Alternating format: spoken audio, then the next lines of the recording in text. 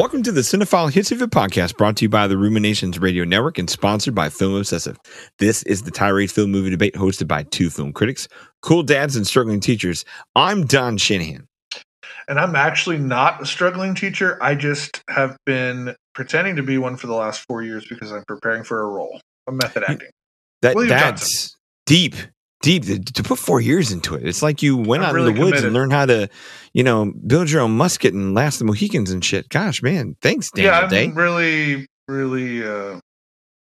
really into this role. So Man, wow. I mean, I kind of wish you would have did some homework on being a podcast co-host. No, along the same lines. I fake it till I make it as one of these, and I fake it till I make it as a movie critic and a dad and a teacher. But ladies and gentlemen, we're damn glad to have you folks. This is all for Tantrum Sick. We're share passions and high fives. Watch any place for hate. No matter what, we encourage you all to love what you love. But for now, the gloves are off and the hits if it is on. I think our gloves are off to punch people other than each other here because this week we got a special show for you. It's kind of been a topic bounced around both of our heads, kind of been something sticking in our teeth a little bit about where, and it comes up all the time when we talk about this show. You bring up the Olivier quote, and I feel like this is the Just Act Dear Boy is the name of this episode. Yeah. How did we get here, Will? I don't know, man. Like we seem to talk about it off air all the time because we talk and sometimes you will bring it up on air too. What was that thing you said?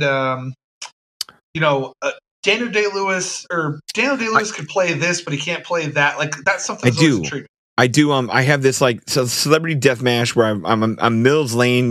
Where it's DDL versus Tom Hanks, and could one or the other play each other's role? And more often than not, I find that the god that is Daniel Day-Lewis can't, whereas Tom Hanks can.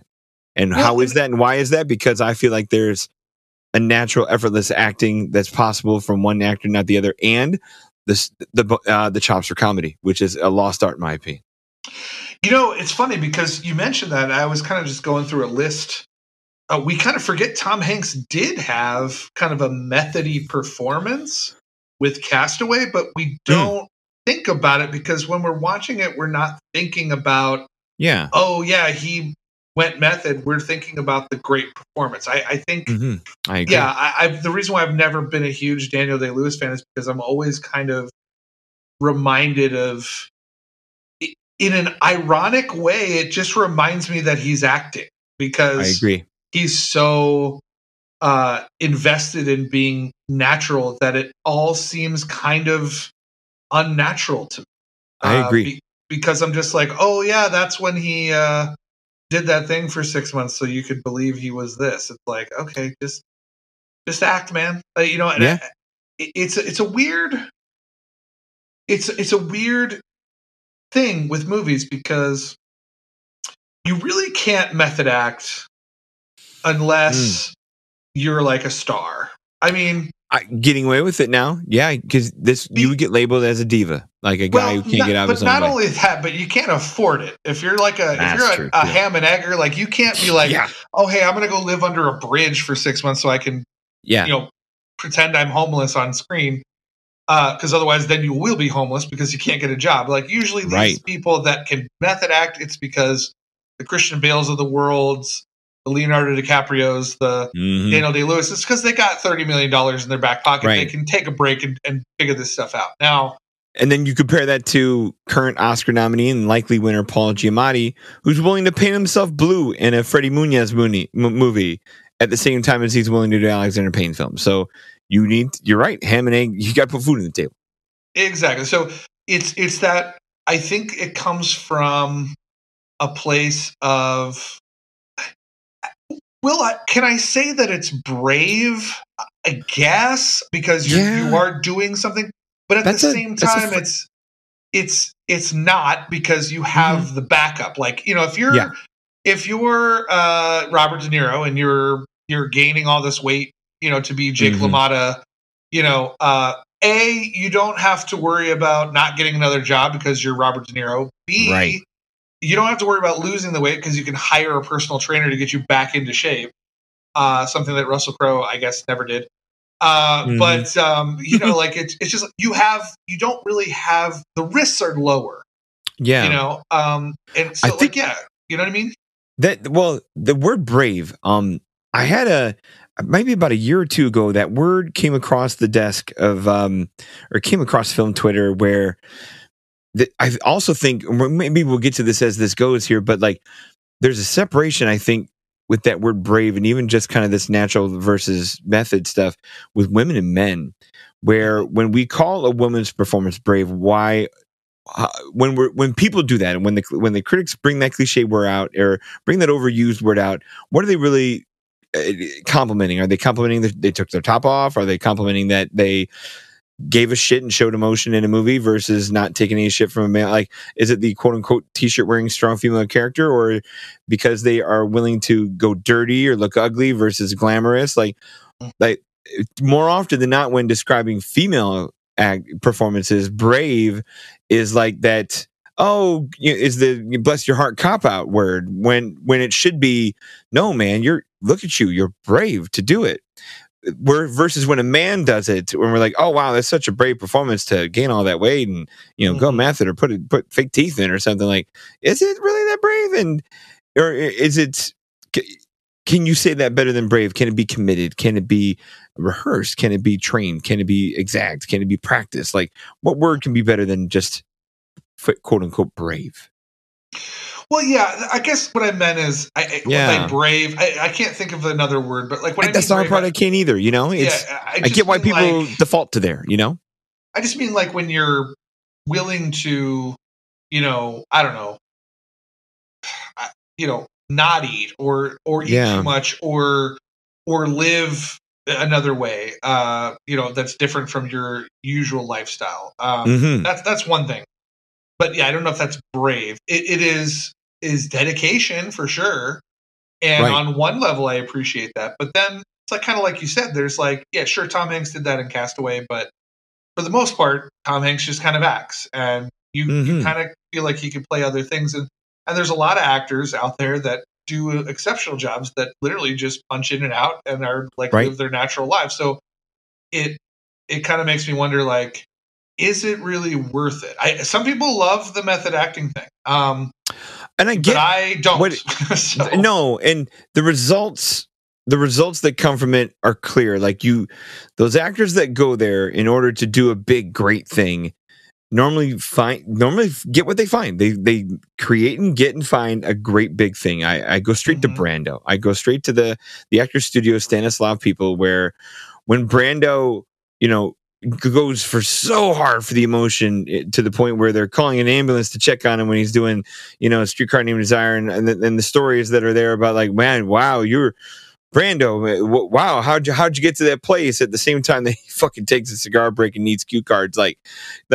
It's yeah, he you could turn it on when you need to turn it on, and which shows that you have immense talent. But yeah, is it always that necessary when we go? We always say this on the show. We go back to your Lawrence Olivier to Dustin Hoffman quote. So just act like. Do you need to go that hard? I get that the results. Oscars are won by the craziness of going way for it, but I don't know. It's overtuned too. There's some things I'm willing to accept. Like, I'm just reading right now. There's an article on Collider talking about the most extreme method acting stuff. Oh boy! Now, here's some things that I'm okay with. I'll give you some. And some of this isn't on the Collider article. This is some of this is I just remember. But like, I remember for Miami Vice, Jamie Foxx and Colin Farrell, like they went in on a couple of like international drug busts with like cops, right? Like shot at some cops. Yeah, sure. I mean, sure, they went in there and did that. I know that Gene Hackman did that. Like him and Roy Scheider did that for the French Connection. They actually went in. I think they went in and actually like arrested somebody. Al Pacino's known for, doing stuff like that. The most extreme thing I read on that Collider article that I'm actually okay with is they say Hilary Swank, her Boys Don't Cry, spent a month preparing for her audition by living as a man, cutting her hair, binding her breasts, and sticking socks down the front of her jeans. Yeah. It says she was so convincing, longtime neighbors believe Swank had invited either her brother or cousin to move in for the summer. That I'm okay with that because it is indeed a female pretending to be a male, and I do feel like, especially with that story of Boys Don't Cry, having reactions to who is a woman, who is a man, you kind of want to live that experience a little bit. Mm-hmm. But when I think it's like mostly the weight stuff is the stuff that bothers me. Like when people are like, oh, hey, I need to be so thin, like Matt Damon in Courage Under Fire or Christian Bale in The Machinist, where it's just like, oh, I could die any second now. It's like at that point, it's like, or you have Heath Ledger who did die, kind of method acting. It's like, well, is it really worth it? Like, I mean, sure, everybody loves Heath Ledger as the Joker, but guess who probably doesn't? The kids and wife he left behind because he died. That's right. Like, you know what I mean? Like, it's kind of a mixed bag there in terms of the success. But are there any, like, I mean, what's your limit for you? Like, what do you think is the?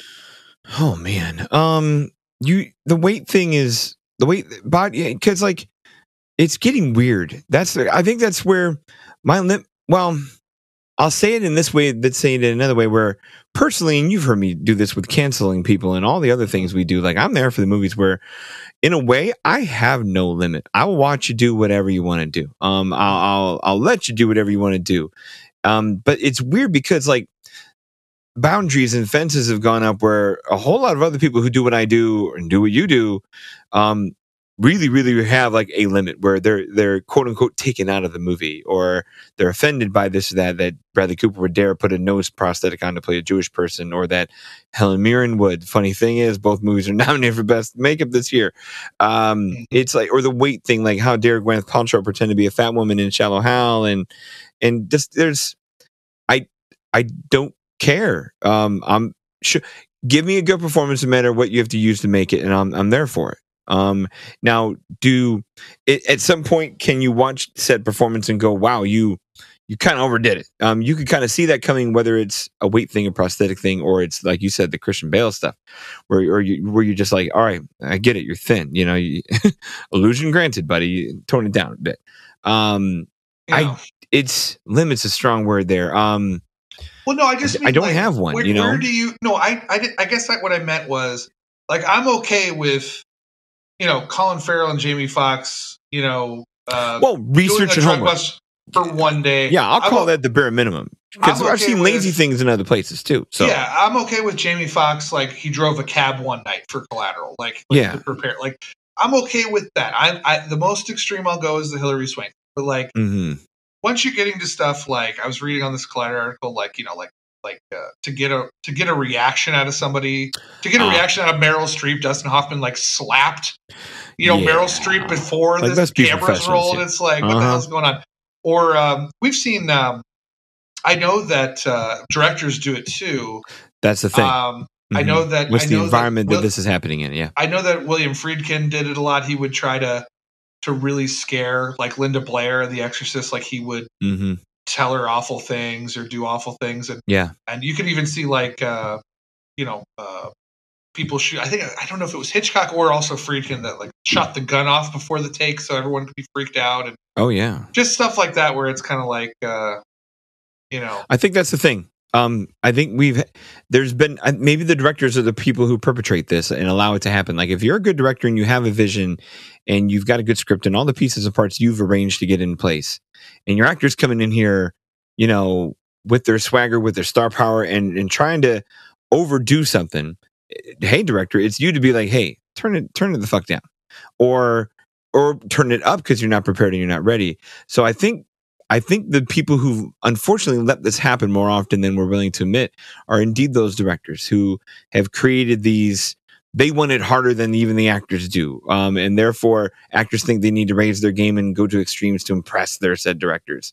Because we see this most often with the Heath Ledgers, the younger actors trying to break in. Like, what can I do to separate myself? What can I do to stand apart and really show out, versus the stars who don't have to anymore. And that's where we see the young actors that just, we see the River Phoenixes, we see the Joaquin Phoenixes, we see people who just go hard, young Robert Downey Jr. We see people who go hard when they maybe don't have to, but they feel they must in order to compete against either themselves or director expectations, where I do put some of this blame on, I will put some of this blame on directors who have made this quote unquote workplace where too much is allowed. Rein them in, you know? Well, and what are your thoughts? We'll go in a little bit of a different direction here. Okay.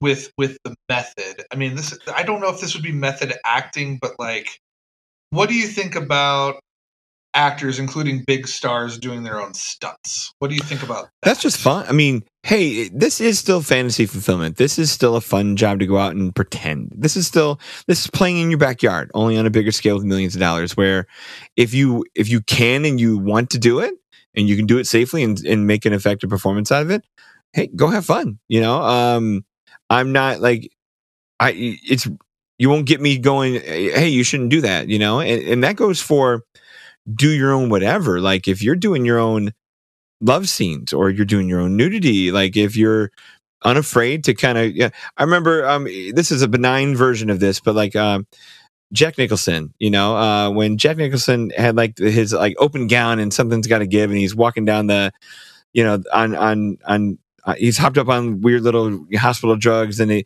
he's got his ass hanging out of his hospital gown.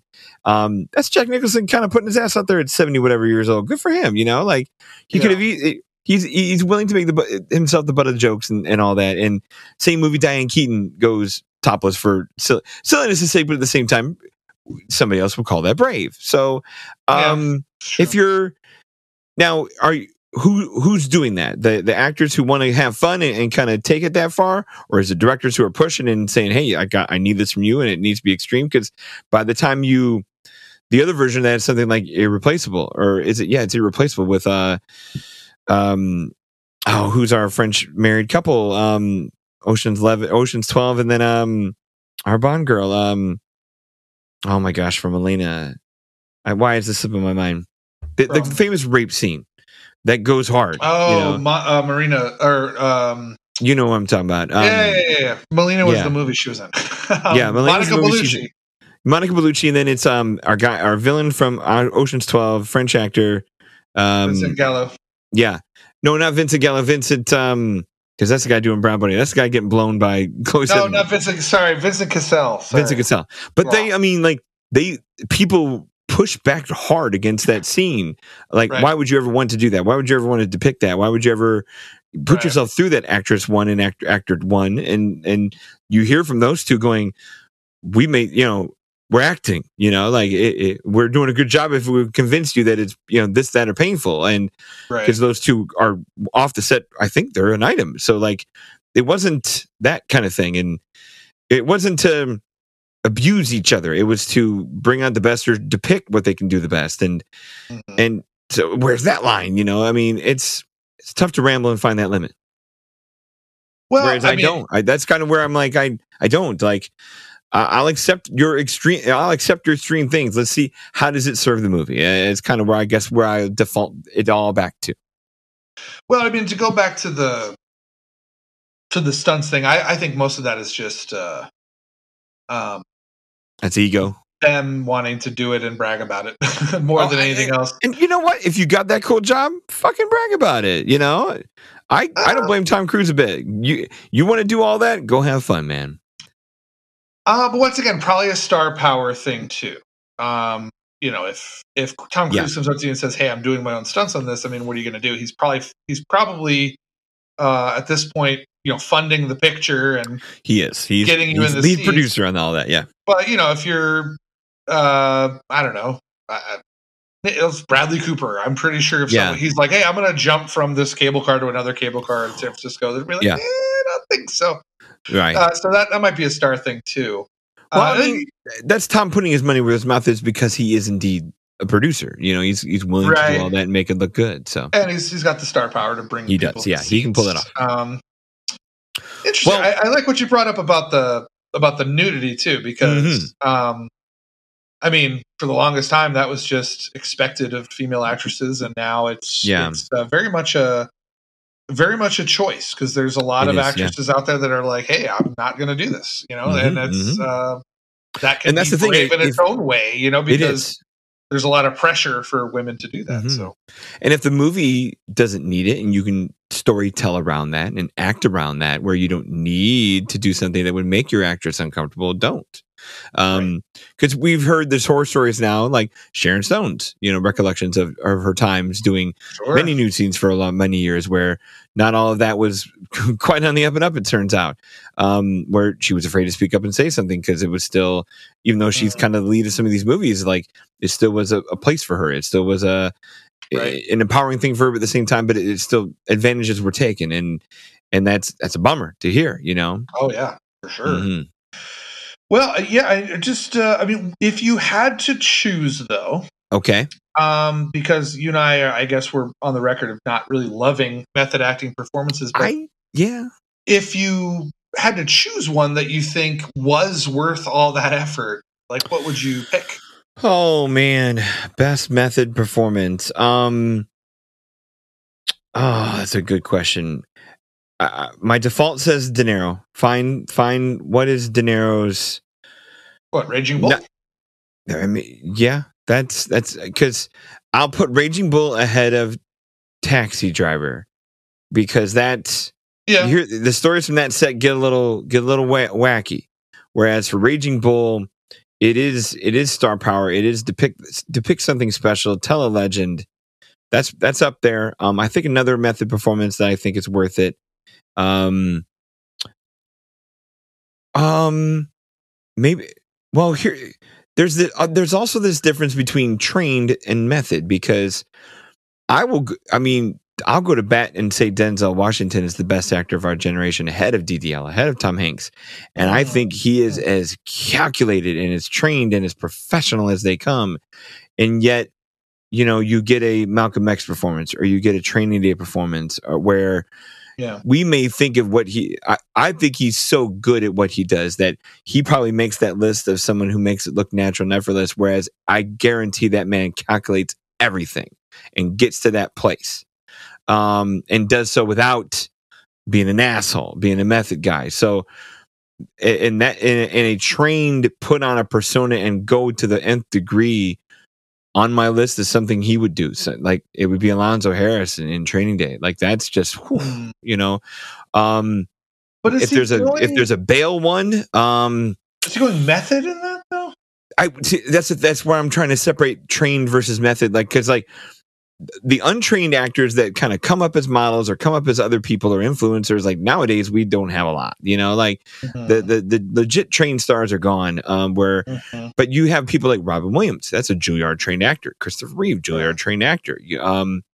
Val Kilmer, Juilliard trained actor. Like, there are some people who kind of look method, because we hear about like Val Kilmer's story of making Jim Morrison in The Doors. Like, he went out there for some shit, but at the same time didn't do it method. So there's, I guess, two schools of thought there you have to put into play. But if we're doing the method thing, I'm going to put stuff De Niro does ahead of Brando. What about you? And then after this, we'll take a break before we transition ideas here. I mean, I kind of. Is there a Pacino one?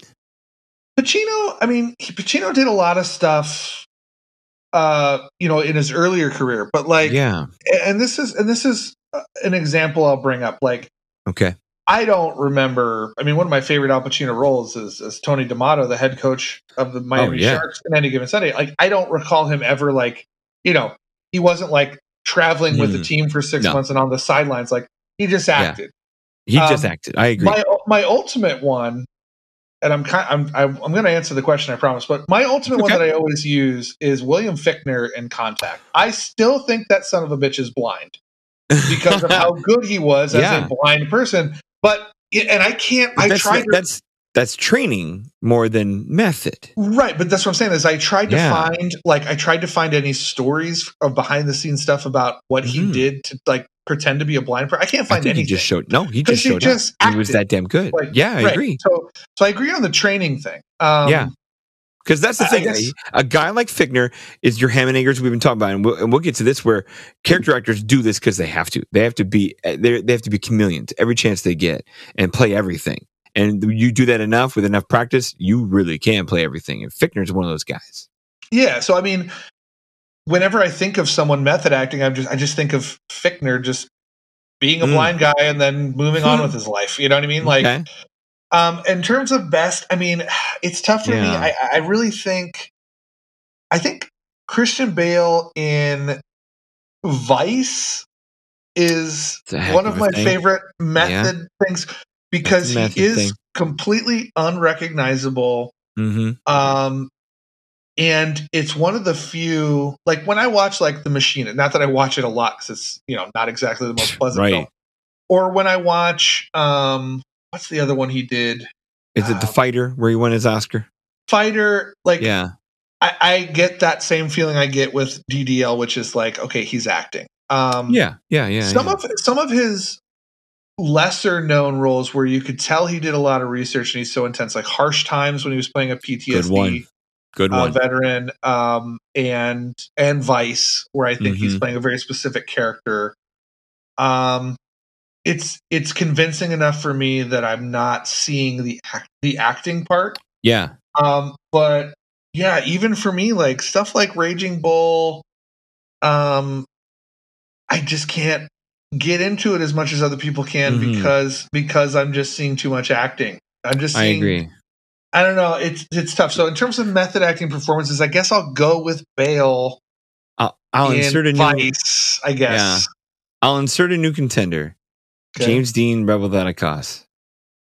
Because that's method. That's Stanislav. That's showing up on set with an edge and having that edge all the time. Yeah, and I also see that as a Marlon Brando. He's emulating Brando, but that's. I'm not going to say wannabe because he was his own thing. But it started as the wannabe, that's for sure. Yeah. Yeah, I agree. I don't know if I love that either because that is from that Brando school of like, I'm going to like live this life. I don't know. I'm not a huge James Dean fan because of that. I think it's a little silly. I just find if you're going to die making a movie, I find that silly. And I think like whenever you disrupt your life enough that you have to change it, so much so that you could either die or your life is like maybe Val Kilmer didn't completely method act with The Doors, but he even admits in his own documentary. He admits in his own documentary he was so obsessed with Jim Morrison that his wife at the time was just like, you have to stop listening to Jim Morrison records. Like I'm sick of it. I can't stand it anymore. Like all you do is talk about him and listen to him. So maybe he's not pretending he's Jim Morrison, but he certainly is researching too much to the point that he's disrupting his life. Like to me, it's like, one of the famous stories is Daniel Day-Lewis, only hunted or only ate what he hunted during Last Mohicans. I'm like, come on, dude. No offense. I'm going to Subway every now and then. Like, I'm not going to go hunt a squirrel. And if I can't catch anything, I'm not eating. That's just stupid. It's just a movie. Like, let's just chill.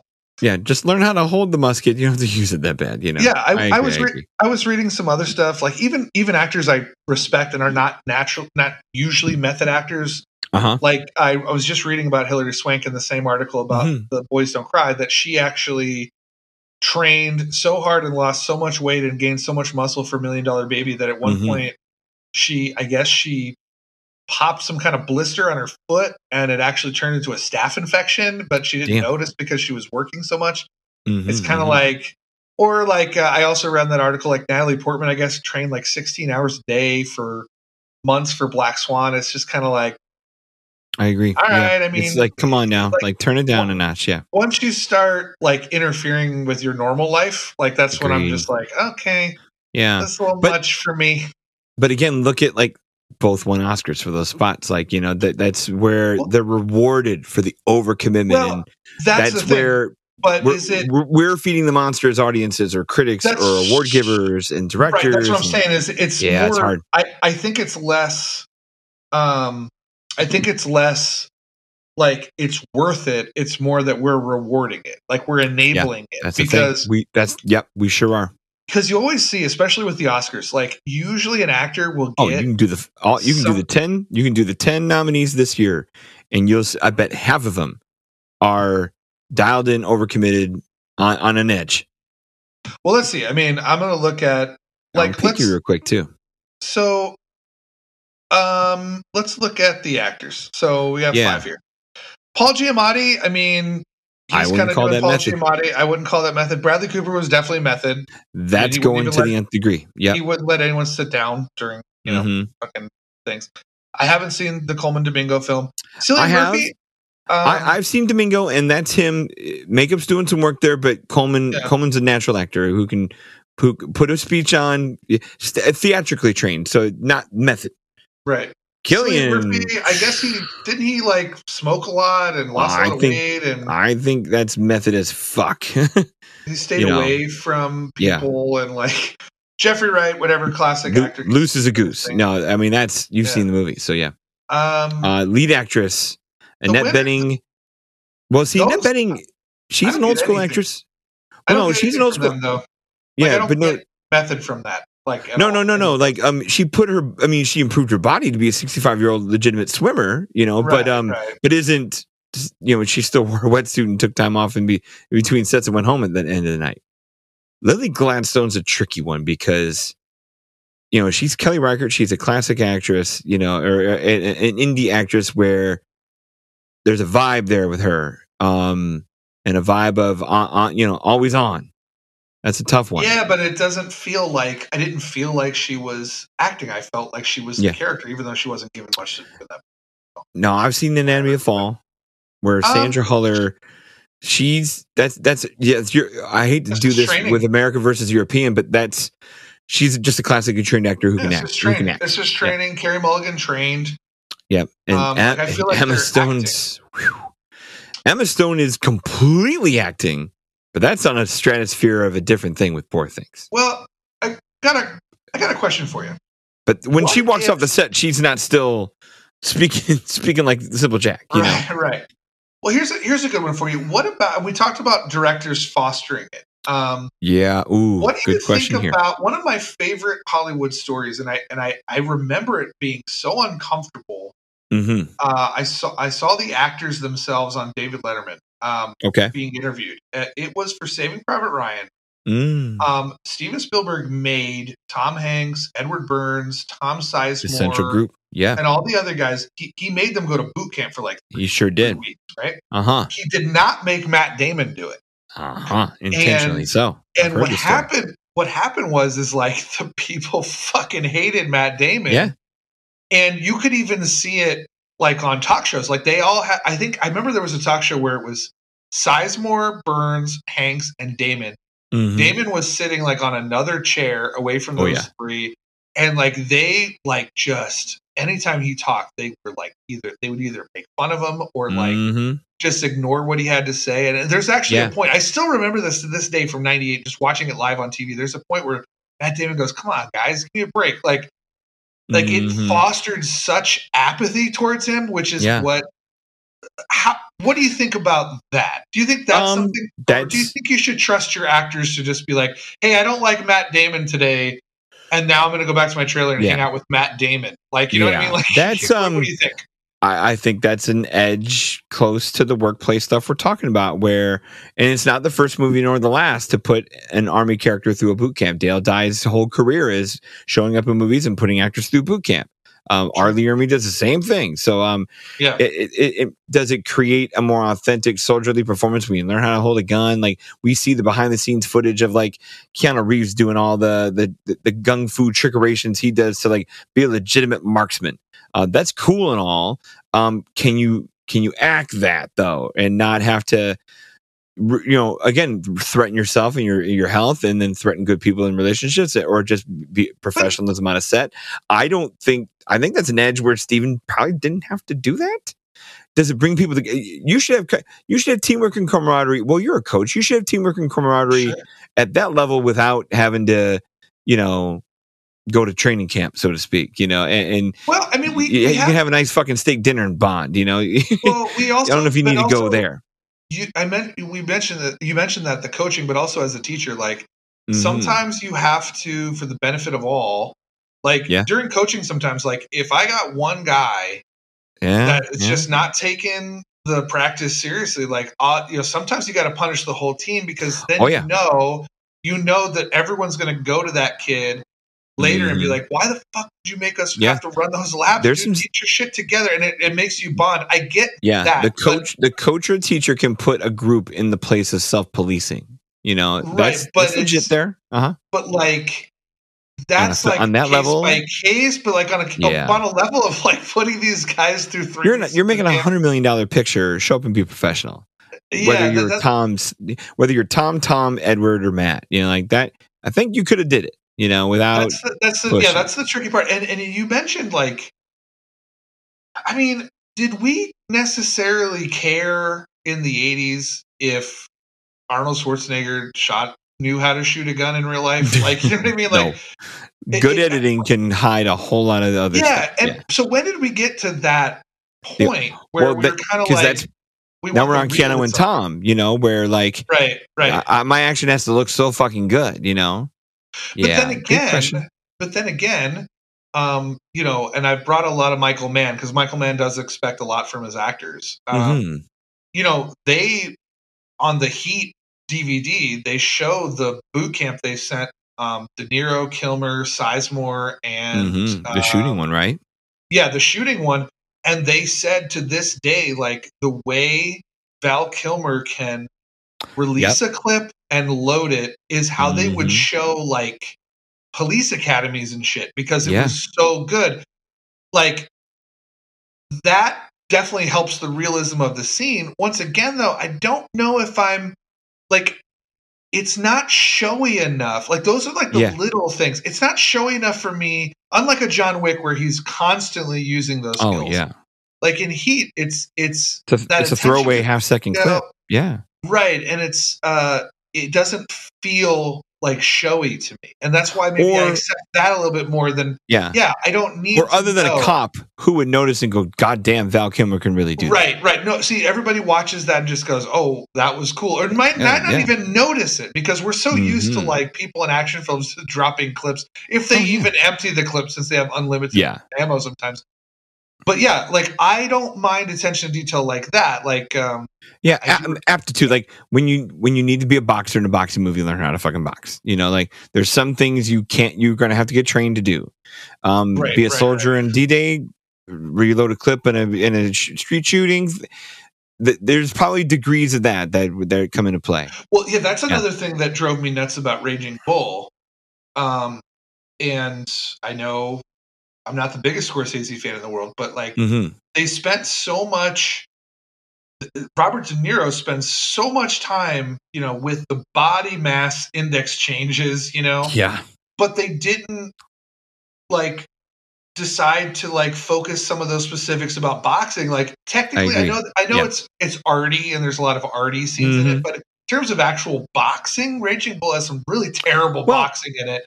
Yeah. You know what I mean? Like, so it's weird that they focus on one thing but not the other, I don't know. I've seen this knock on comic movies too, where there's always that meme of what's the homework for a Marvel actor? It's going and reading the books. We're not really hitting the gym that hard. Just go read some books. And then you look at DC and Ben Affleck needs to be 250 pounds, look like a brick shithouse. Henry Cavill needs to be cut like a motherfucking granite stone. Gal Gadot needs, where their homework is look good. Whereas Marvel's homework is play good. And that there's a different schools of thought there too. Playing guys look good with their shirt off, but it's not dependent on that. Yeah, exactly. Whereas it is on the other side. Yeah, they do. That's true. I was going to say, because Marvel definitely does make guys still look good. No. I mean, Chris has one good shirtless moment every movie with Evans, that is, and so does Hemsworth. So no. But that's not the sole crux of the movie where they need to spend exactly. Yeah, even Paul Rudd got jacked for the same. Yeah. Before, I've got a topic switch for you where I want to kind of go. We've kind of buried the method people. I want to talk about who are the folks that are natural and effortless. But before we do that, let us take a quick break and get that read in here. So, ladies and gentlemen, please pause for a short announcement from our non-corporate partners and friends. You've seen Twin Peaks all the way through, but all you have are spoiler-free discussions? At Blue Rose Task Force Podcast, no information is classified and nothing beats the listening sensation when production history collides with deep theory. Put the coffee on. All right, welcome back. Yeah, I want to ask this. and these people can still be trained in my eyes, because I kind of made a list of I did my Google search the way you did with Collider and Ranker, where I did most naturalistic and effortless actors. And the fun thing was, most of the results were the Robert De Niro's and the Al Pacinos and Leonardo DiCaprio's, who to me are the ones that overtune and method it up. Versus, to me, I think there's people, and it starts from ham and eggers, but like the people who, to me, make it look natural and make it look effortless, I go to comedy first. I go to Jim Carrey. Yeah. I go to Jack Black. The best in the business to ever do it, in my opinion, across any genre you want, is Robin Williams. He would make drama and comedy look as effortless as can be, look as natural as can be. And I guarantee you, when the camera goes cut, he's doing something else. He's not dwelling and putting himself through paces, like, or he's still trained. He does his homework. But he's a professional. But that guy made it look easy. And then on the female side, like, I know she's not everyone's favorite, but Jennifer Lawrence, like, when you see her in a talk show and then you see her in a movie, that's her. You know, she's as natural as can be. She can do both. She can do the stuff. She can narrow it in. But at the same time, she's got a loosey-goosey edge and she'll play that personality and play that pluck, where I don't see a lot of the it girls that do that, or there's limits there, or it doesn't follow them off screen, so to speak. And then on the other side of, like, who can look natural and interesting while going out there with their parts, kind of like Robin, where it can do anything, it's Willem Dafoe. Willem Dafoe makes anything look completely convincing, from the weirdest fucking thing in the world to the squarest thing in the world. That guy's 110% into it every chance he gets. That's why. And I'm pretty sure he, when the camera goes off, lights a cigarette and busts up like everybody else. That's why I really enjoy. That's why he's probably, if not my favorite actor, one of my favorite actors, because he's just, he's one of those people you can rely on to just be like, okay. He's Willem Dafoe. He's always going to give you 100%. Yeah. And can play anything, you know? Exactly. I'm trying to think. Yeah, I'm looking at some articles right now, because you kind of caught me unawares with this one. So okay. I'm gonna think about this one for a second. But yeah, you're when I see the stuff like the Leonardo DiCaprio, it's like, I don't know if I can. I can't call him natural and effortless. He's putting on he's acting when I watch him do it. Putting on a show. I like to see how certain actors. I'll go over some weird comps, like I usually do. Weird choices. But I like to see people that are not thought of as actors and how they perform and how naturally they look with actors. If that makes sense. Give me an example. Okay, I'll give you two. One of them is what's his name? Bada bing, bada boom. Andrew Dice Clay. Andrew Dice Clay. Yeah. The way he's able to seamlessly, like, act with screen Bradley Cooper too. And Lady Gaga, like, I was always impressed with that. I know this isn't really acting, but one person who's always impressed me because they feel like they never have the pressure of anything, and they've actually acted with some heavyweights like fucking Alan Rickman and stuff, is Jason Mewes. Jay from Jay and Silent Bob. Like, he's playing himself. I get that, but at the same time, you would think, like, can hang anywhere. But yeah, like when he's like in Dogma with Alan Rickman, like sharing scenes with Alan Rickman and like actually talking to him in a scene, you're not like, oh, this is clearly the difference between an actor and someone who has no experience. Like, he actually just feels natural. Like he's being himself. There's no pressure. He's not trying too hard. He's just doing his thing. I think the hard part here is when people say, oh, they're playing themselves, that's also become kind of a taboo, or I don't want to say a taboo, but like a knock. Like, oh, they play themselves. Denzel plays Denzel every time. Oh, Jack Nicholson plays Jack Nicholson. Yeah. It's so awesome. And but to me, like, when you're that natural, or that when your charisma is that high, go ahead and you do you. Like, the list of people like that for me are like Clooney, Robert Downey Jr., even Ryan Reynolds, where when you're that good, when you're that appealing, just being you, quote unquote, so to speak, why would you need to play anything else, you know? I mean, the guy that's probably towards the top of almost everybody's most watched actor list on Letterboxd, I mean, Samuel L. Jackson can be in a scene with anybody. Yeah, I mean, he literally can act with anybody. Yeah, sure, he's playing himself a lot of the time, but you could put him with anybody, kid, and animal, alien, doesn't matter. Right, yeah. He'll just be Samuel Jackson and bring that gravitas and that. I'm just looking through some names here. Like, I think of other guys that never let me down, and I've never once thought they were acting or method or anything. Like a Josh Brolin to me is someone who just kind of is every role that he's in. Does his homework. Where do you put Brad Pitt? Because the charisma, of course, makes him look smooth as fucking glass. But is he trying really hard in the acting? He has developed into an amazing actor, because I think so too. If you look at, but I've watched him try too hard. Too, if you look at a lot of his early stuff, like California, with a K, Cool World, even my beloved Legends of the Fall. He's trying too hard. Yes, Interview with a Vampire. Oh yeah, stuff like that. Like, he is trying a little too hard. And I think Leonardo DiCaprio has the same problem in a lot of. I agree. Before he hit a certain point, but I think Brad Pitt, another one that can work with anybody. I agree. Like, he found something. I have another comparison too, but he found something that really clicked for him. I don't know if it's confidence or, it doesn't hurt that he's incredibly good looking, but he found some kind of way that he could be funny. He could be dramatic. He just found the right tuning for his acting, and now he's just one of those actors you can insert in almost anything, and it doesn't feel out of place. He can be in something, like he can make a cameo in Deadpool 2, and it doesn't feel out of place. But then at the same year, he does Tree of Life. You know what I mean? Like, or he does Moneyball. And you completely buy him as a general manager of a baseball team, and also he's a stuntman from the 60s and 70s. Like, he is a great one. Another one that I think developed into that easygoing thing is Hugh Grant. Good one. He's aged like a fine wine. That's a great one.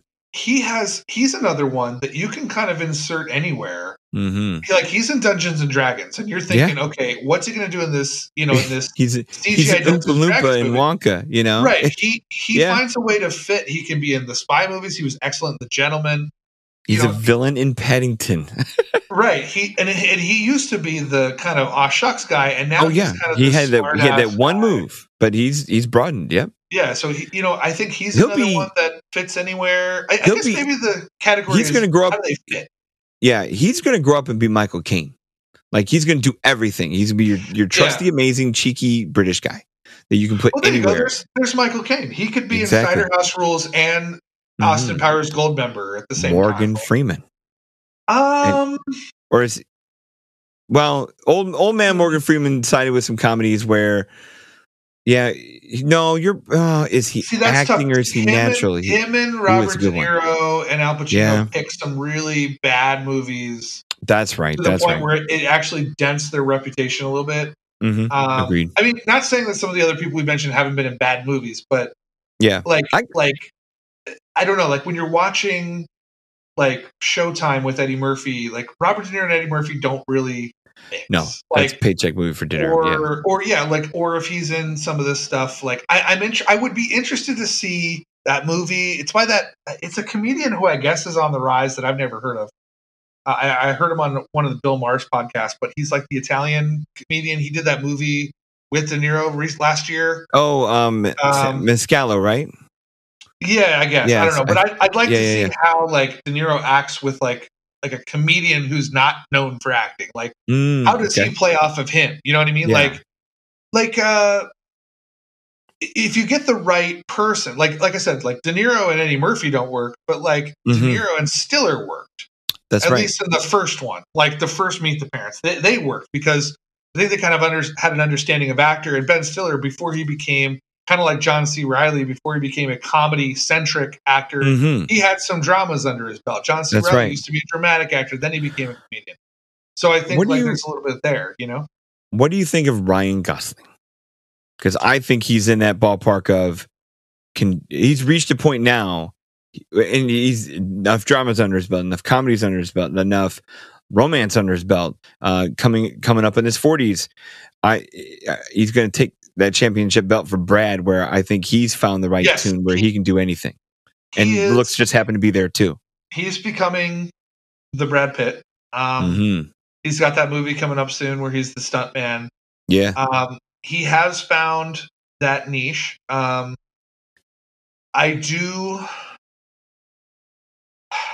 though Blade Runner 2049 is my favorite film, he's acting in that. Yeah, I don't he's think trying hard. I don't think it's playing to his greatest strengths. I agree. Yeah, I think that. But I look at like Crazy Stupid Love more than I look at Barbie. Like that, that's everything he can ever be. He's so good. Yeah. I think he's better. That's the tough part. I think you can put him in anything, but I think he's going to be most successful when he's able to kind of ad-lib a little bit and flex his humor.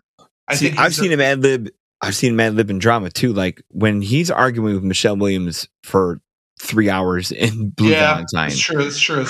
He's got his gift of gab can go negative as easy as it goes positive, and that's hard to do. But I've enjoyed him more as either comedic or humorous characters than I have as serious characters, if that makes sense. He's lacking there. What do you feel about a guy like Sam Rockwell, who almost like the Ryan Reynolds, just gift of gab, can do anything you put him in? Is he overtuned, or is he? I think he's a little overtuned. Like when he got his Oscar, I thought that was not the right role for him to get an Oscar for. Same for me. I thought he was a little overdone there. Speaking of that, but let me talk about Sam Rockwell real quick. But I'll just point out another person that was in that movie, also one of my favorite actors that could be in anything with anybody, Woody Harrelson. But we'll talk about that. That's a good one. That's his natural. That's cool as a fucking cucumber. Natural as can be. He can do anything. Yeah. Like he can literally star with anybody and anything in any genre. But no, Sam Rockwell. It depends. I think. Like I really like when he's a little unhinged. Like obviously Galaxy Quest is his star-making role that put him on the map. I know he was in other things like Green Mile and stuff like that, but Galaxy Quest put him on the map. And but then I kind of felt like he played that kind of character for a while, which is normal for some actors. I mean, Bradley Cooper was playing get a good thing going, right? And then they start reaching out. I think he's reliable. I don't think he's necessarily. I don't know. He's missing a cut below a couple of these other guys. I mean, I think he's a great. Don't get me wrong. Him and Hitchhiker's Guide, the Galaxy is more unhinged stuff. I really love from him. I'm the way back guy. Like that's the spot for me for him. Yeah. I can't quite.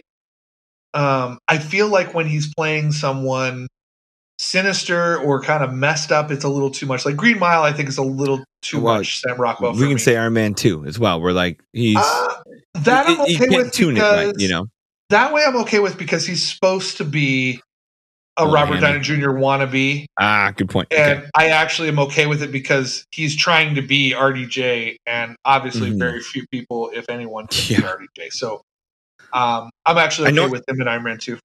I know I brought up J-Law before. Who's a female actress that is natural, where it doesn't look like they're over trying? I can't say Natalie Portman. I can't either. I can't because she's going. I can't say Hilary Swank either because she actually has been in movies where they've tried to put her. Yeah. She's like one of those actresses that has to be contemporary only. Kind of like how the opposite of Kate Winslet, where like Kate Winslet doesn't look right when it's in a contemporary setting. And right. Period. Hilary Swank, and she is an actress. So yeah. I mean. It's weird. I got one who I feel like started method and is now loosened to the point that they're not, even though they're still or something. Or? No, Meryl Streep.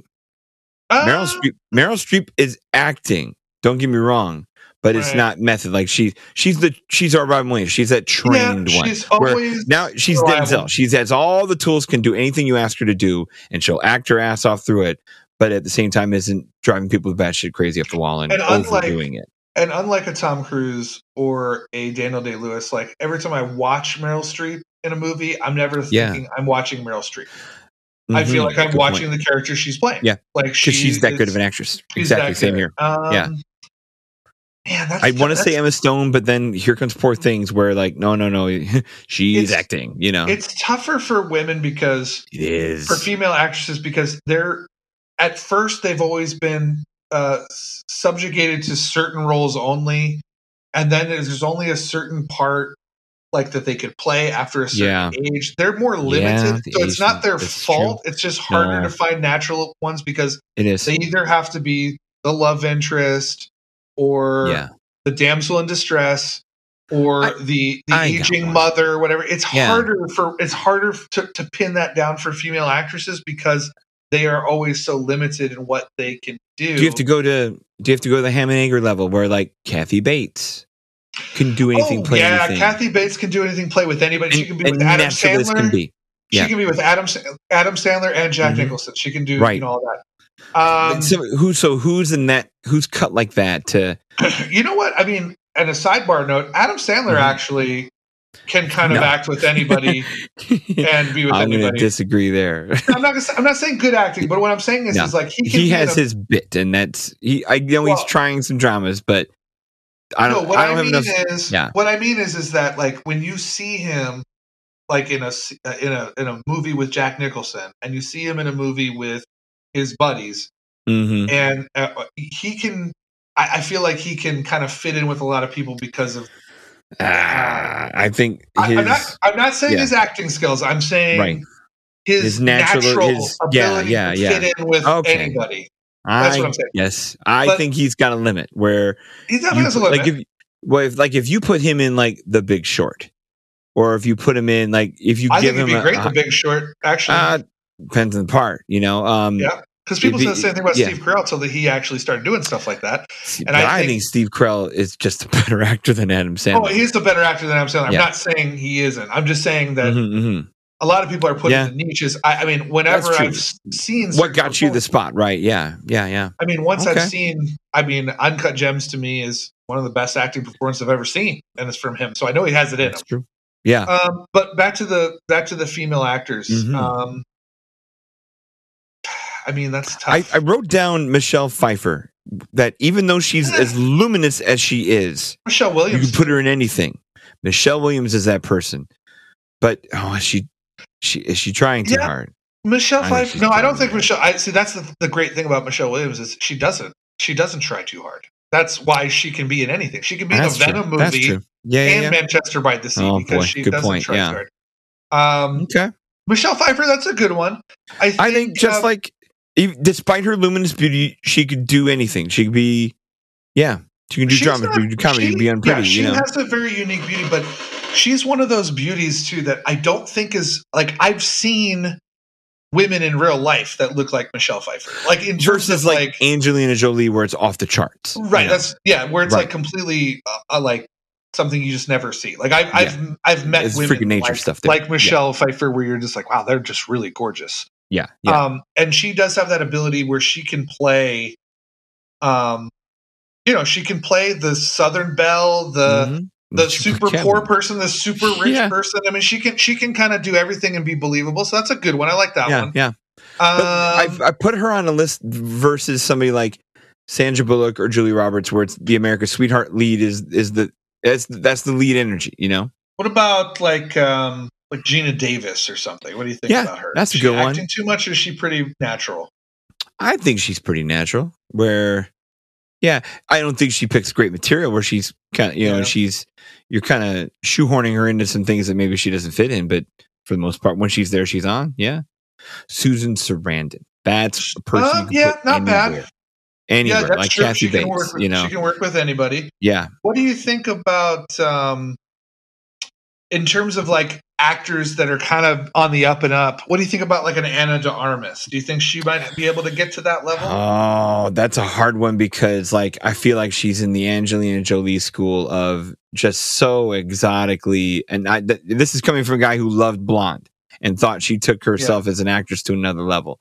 But like it's hard because I think she's the second coming of Angelina Jolie, where it's just so radiantly the attraction or the the good looks and the charisma are just she'll always have to overcome that.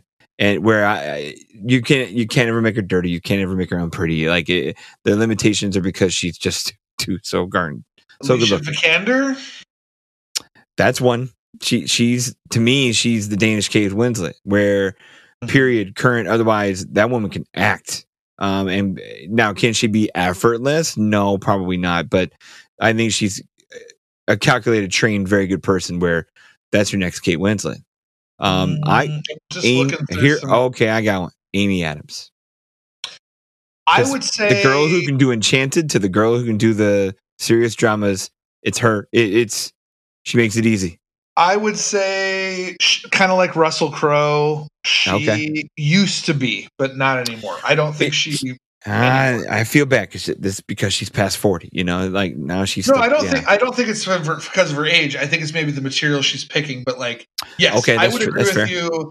Like, I would agree with you that at one point she was like kind of she was the next Meryl Streep, and I think she's kind of fallen off that a little bit. Yeah.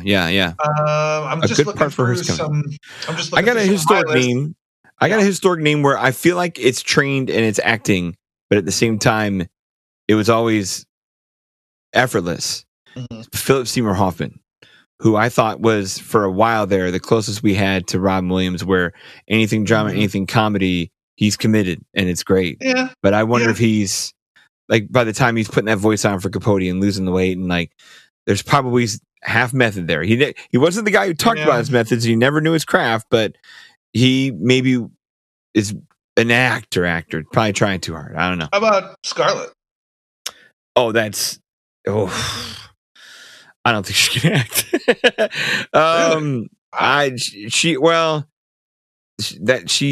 She's with Anna and Angelina, where you got it. It's really hard to get past the impossible beauty, and now her choices also have been where she thinks she can do all these other things, and then she gets there, and it's just Scarlett Johansson. So. Yeah, she's missing the edge that Natalie Portman has, or the loosey goosiness that Jennifer Lawrence has. Like, you're just going to get Scarlett. Can she be like the star version? Can she just she's like Brad Pitt. She needs to find the level where you're hiring Scarlett to get Scarlett, and she's just going to be Scarlett. That girl needs a rom-com like nobody's business to just level her out. Holly Hunter. Yeah, that's anyone person. I like that she won't change. No, never mind. That's an actress. Never mind. Yeah, Julianne Moore does a lot of acting. That's every fake cry is Julianne Moore. Yeah. I'm trying to think of some other ones I'll talk about. You know what? One. We'll do our old school favorite, Sigourney Weaver. What about Amy Ryan? I think she can be she can be like in what do you call it? Gone Baby Gone, to be the trashiest Boston lady. Yeah. But then can be like, the little mousy one. She can be kind of tough one. She kind of has that level to her, I think. I mean, you can go to some of her co-stars and other things like Melissa Leo as a chameleon actress, probably. Yeah, Melissa Leo. Who played De Niro's wife. We've seen her in 1,000 movies. Who played De Niro's wife in Silver Linings Playbook? Australian lady. I've never seen that, so I don't know. Oh well, shit. Now I have to look it up. But no, it's yeah. I mean, I think television.